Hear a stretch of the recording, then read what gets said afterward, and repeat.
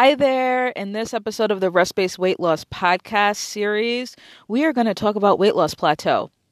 I'm going to share some tips on how to avoid the dreaded weight loss plateau. But before we dive in case this is your first time listening, my name is Lene Urban. I'm a certified nutrition consultant. I'm a stress management coach. I'm a lifestyle coach. And 4 years ago, I was able to lose 33 pounds. 12% of my body fat. I went down from a size 10 dress size to a size 3. I did that all without counting calories. I didn't count macros. I didn't start any crazy diet. I didn't start any painful exercise routine. I did not do a lick of cardio. As a matter of fact, I only exercised 3 times a week for 15 minutes. I didn't exercise any more than that. And I've been able to keep the weight off for these past 4 years. I've been able to sustain those results. And I did that because I focused on a strategy that brought balance to my metabolism. And I transitioned my lifestyle so that I could incorporate activities that allowed me to naturally reduce stress. And what I learned in that time, based on my experience and the fact that I couldn't believe that I had achieved these results. I didn't understand why my body was responding so positively to what I was doing. So that lack of understanding sent me on a rabbit hole search into as much research I could find on weight loss, as much non-traditional research I could find on weight loss. And what I discovered is that weight issues are not diet and exercise issues. Weight issues come as a result of metabolic imbalance and stress. And the reason why weight loss strategies work so well for some, and those same exact strategies can work 0%, not work at all for others, is because there are different reasons why you and I experience metabolic imbalance. You and I have different areas of stress. We have different stressors. Our lives, our upbringing, everything that contributes to the metabolism and to stress, we're all completely different from each other. And so what worked for me may not work for you because our metabolisms don't match and our stressors aren't the same. So I decided to promote this idea of rest-based weight loss, in that it is not a diet program, it's not an exercise program, it's a strategy that teaches you how to learn more about your metabolism, how to learn which stressors are throwing your metabolism out of balance, and to give you the tips, the tools, and the strategies that you need to change your lifestyle, to transition your lifestyle, to bring natural balance and harmony to your metabolism, and to reduce stress so that weight loss just happens effortlessly. And not only that, but that it stays off forever. It stays off for the rest of your life. So I want you to fill out the stress health quiz that I created. The stress health quiz I created, based on my experience and based on my research, it points to which lifestyle areas, the 4 major lifestyle areas, contribute most to weight gain and contribute most to the difficulties that people have in being able to lose weight, number 1, and keep it off, number 2. So if you want to find out how you're doing in those 4 lifestyle areas, then go to operationfixmylife.com/stress health quiz. I've linked that quiz in the description of this episode. Okay, so let us discuss weight loss plateau. Weight loss plateau is dreaded. If you have started your weight loss journey, if you have experience in weight loss, then you for sure probably have hit a plateau at some point. If you have not started a weight loss journey yet, but you are on your way, you've started as of this year as part of your New Year's resolutions, then you will eventually at some point hit a plateau. So let me give you a little bit of science behind what plateaus are and why you hit them. Probably in a way, I'm going to give you the science in a way maybe that you're not familiar with and that you haven't heard before. And I can confidently say that because even like fitness professionals, even personal trainers and weight loss coaches, they, they have no idea. They know that it's coming and they know that it's approaching, but they don't know how to avoid it. They don't know why specifically it happens.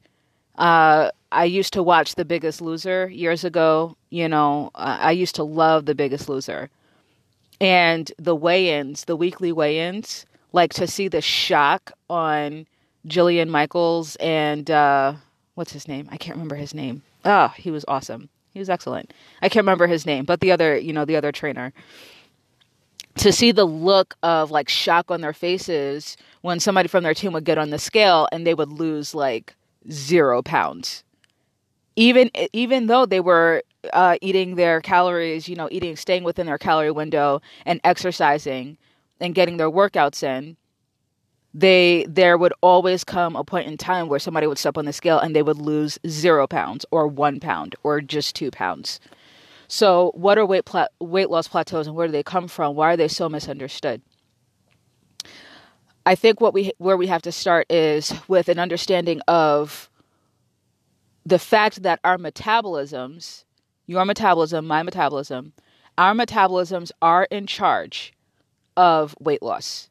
Our metabolisms determine how much weight we lose, if at all, determine where the weight comes off of, determines how long it's going to take, and our metabolisms are in charge of what specifically it's going to take for our bodies to be able to release weight. Now, here's the problem. When we seek to purposely and intentionally lose weight, we are coming directly in conflict with the job of our metabolism. Our metabolism's job is to keep as much weight on us as possible. Why? I mention frequently, I talk about the fact that our bodies were not created to be sedentary. Our bodies were not created to sit and in front of a computer for 8 to 9 hours a day. Our bodies were not created essentially for the lifestyles that we're all living right now. Our bodies were created to hunt for food and to gather. Our bodies were created to hunt and gather. Our bodies were created to work from sun up to sundown, finding the resources, finding the food. Our bodies were created to be working physically, constantly from sun up to sundown in order to keep us alive. And the lifestyles that we're living right now are the complete opposite of that. So in the in the circumstances back when our hunter-gatherer ancestors were hunting and gathering in order to keep themselves alive, on those occasions, in those seasons when food became scarce, the metabolism's job was to, during times of abundance, during times where food and resources were available, to pack in as much fat as possible to keep us alive, to keep them alive, to keep human beings alive during times of scarcity, during times of famine, during times where food was not as readily available. And let me divert a little bit to talk about now the difference between men and women here. The reason why we pack on weight and store fat in certain areas of our bodies that men don't seem to store fat in is because these areas of our bodies where it seems so difficult to be able to burn fat, these were the areas that our metabolisms would specifically store fat in for those so that if we became pregnant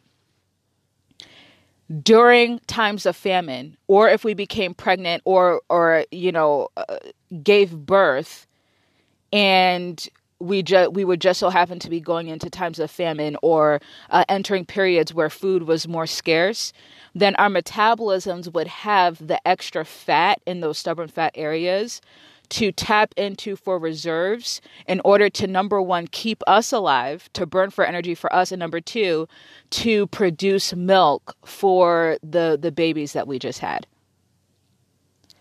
This is the function of our metabolism. Okay? And just because as just because this world has evolved for first world countries, just because some of the parts of the world have evolved to have 24/7 access to food, does not mean that our metabolisms have evolved with it. Our metabolisms are still primed for periods of feast and periods of famine. So what does that look like? That looks like if we are constantly feasting, if we are staying in a steady state of feasting, which we all are, because we have 24/7 access to food, because we stress eat, because we eat when we're bored, because we eat when we're watching TV, because we eat, in between meetings, and we eat at our desks. We eat for Christmas and Thanksgiving and New Year's and Valentine's Day and 4th of July. We are constantly eating, okay?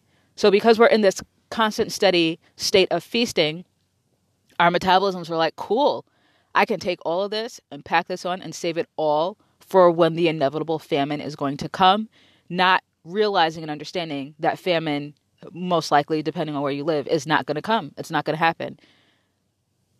So what happens then when we decide, oh my gosh, I've been feasting so much, my metabolism has packed on all this fat everywhere. I have to do something about this now. It's affecting my health.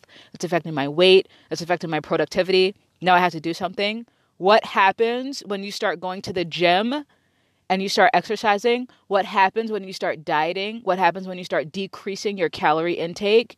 You are sending a message to your metabolism that the famine has arrived. The famine is here. The times of feasting are over, and now the famine is here. That's very specifically the communication that your metabolism is receiving when you begin restricting your calories and exercising. So then what does your metabolism do? Your metabolism says, okay, here we go. It's famine time. So this is what I'm going to do. I'm going to slow down so that you stop burning as many calories, so that you can I'm going to slow down, and we're going to start using minimal calories to keep you alive and to keep you going.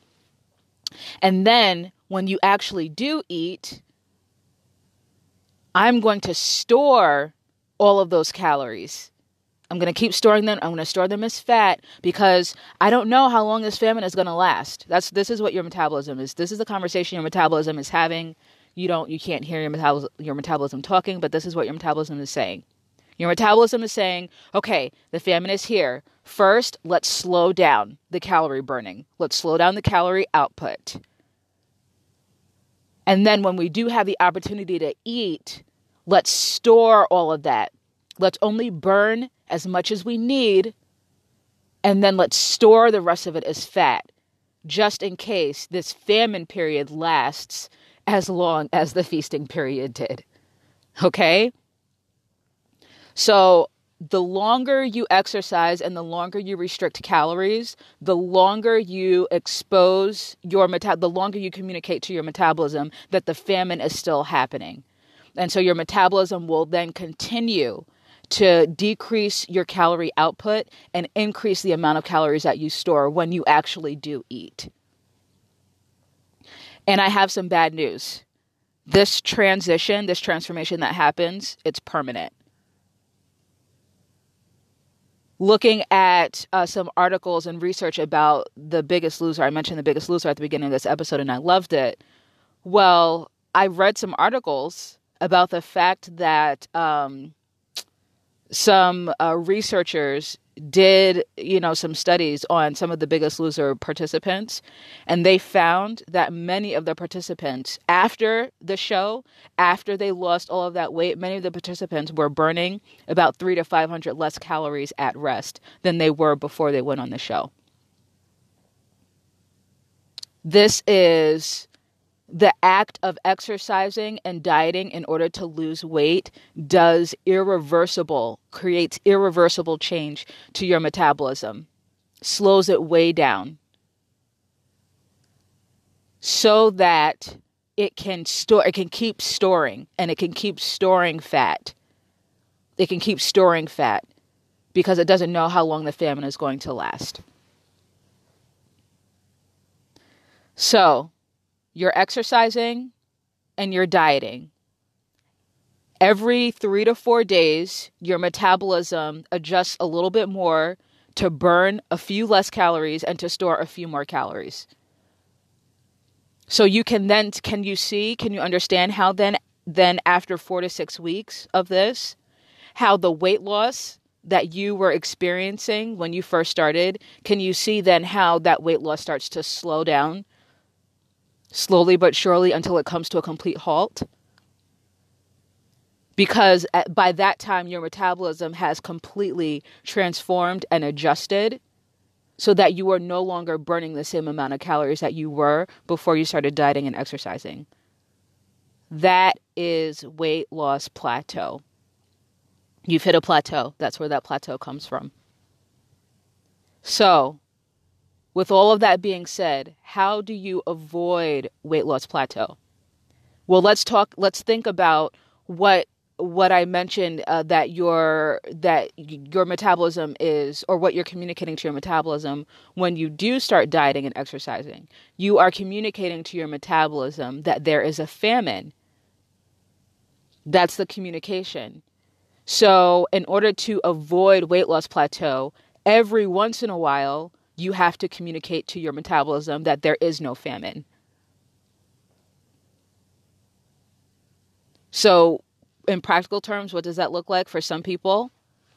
Some people utilize cheat meals. They utilize one meal a week or one day a week where they just go crazy, where they just go ham, and they have whatever they want. I'll never forget The Rock's Instagram post, Dwayne "The Rock" Johnson. I saw an Instagram post of his like a year or two ago when he was training for a movie. And he posted a picture. He was like, "Man, I love my cheat days." And the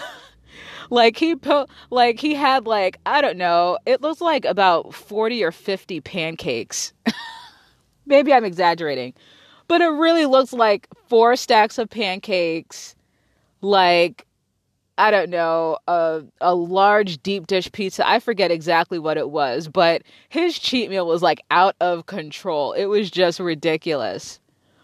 But, you know, I'm sure that you have experienced, or you know, people that can pig out once a week and they stay and they get right back on the horse on Monday. They get right back into the gym. They get right back on their diet plan and they stay lean. They don't gain any of their weight back.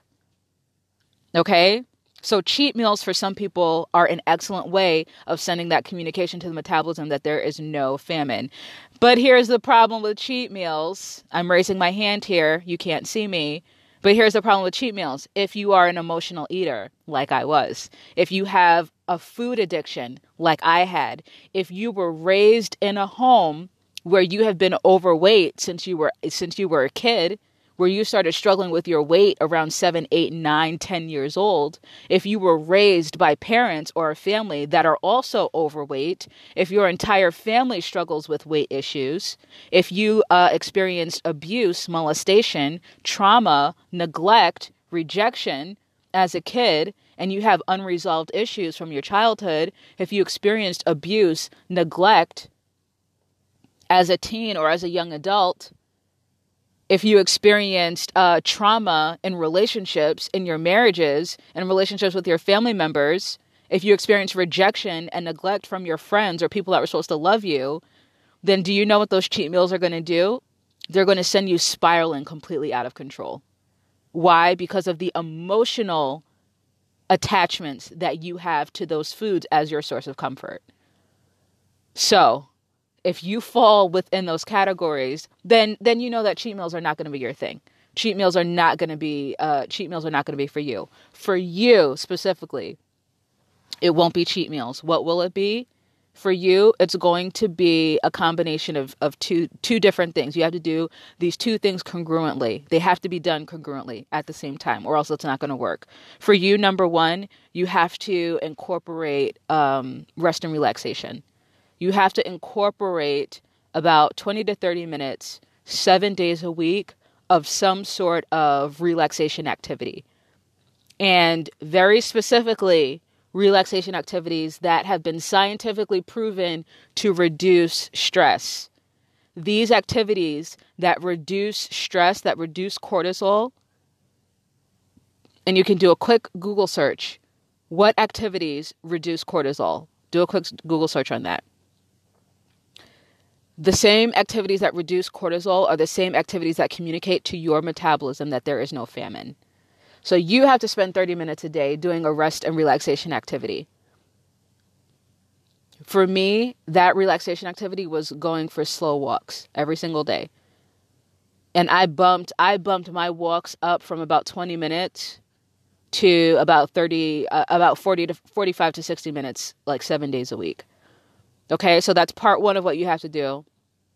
And the second thing that you have to do is not diet. You actually can't diet. You actually cannot expose your body to feelings of, I haven't eaten enough food, like this isn't enough. The second you start dieting and you start exposing your body to deprivation, like, for example, you love cookies, you love brownies, and then you just take that away and you start craving those things. As soon as you start like depriving your body, then you are further communicating to your metabolism that there's a famine. And what your metabolism is going to do, because your behavior with food is more of an emotional issue than it is a hunger issue, is your metabolism is going to increase your cravings for those things that you're trying to give up, which will eventually cause you to binge on them. So you can't diet. You can't. What you have to do instead is you have to start swapping out high-calorie foods that don't have as much nutritional value. You have to start swapping those out for the types of foods that can meet your same needs, but without all of the calories, but still add in some nutritional value. So what does that look like? Instead of having like brownies for dessert, instead of having pie or cake or cookies for dessert, you swap out the cookies with a fruit salad. Emotionally, will it do the same thing as the cookie? No. But in terms of what your body needs, that sugar that your body looks forward to at the end of your meal, it'll give your metabolism and your body the natural sugar that your body needs from you. Okay? If you usually have like chips, potato chips, while you're, with your sandwich, or potato chips while you're sitting and watching a movie, or, watching your TV shows after work, what does that look like in practical terms? That looks like, instead of having chips with your meal, swapping that out for some like roasted potatoes or sauteed potatoes with some seasoned salt or sea salt, where you're still having like that the salt and the carb, but you're removing the emotional attachment that's attached to the chips. You're removing that emotional attachment, and you're still giving your body that satisfaction and that satiation of like the salty carb. Except now you're adding in a few more nutrients, as opposed to just eating potato chips that provide no nutritional value at all. Do you see what I'm saying? Swap out your high-calorie foods and snacks that don't provide any nutritional value. Swap those out for whole foods, non-processed foods that still fulfill the same responsibility, but without the empty calories. That's what you have to do. And that process, it takes a while for you to be able to sift through all of the things that you eat, all the things that you crave, and you have to do this process. I recommend you have to do this process one by one. Not swapping out a whole bunch of things all at once. I recommend like one by one, swapping out one thing at a time, over time. That will very slowly transition you from eating like what you're eating right now and relying on food as your emotional comfort, to then relying on the relaxation activity for emotional comfort, and then using food for fuel. And then over time, this will naturally reduce the amount of calories that you consume.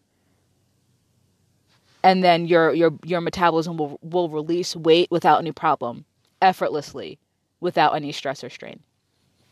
All right? Those are my tips to avoid weight loss plateau.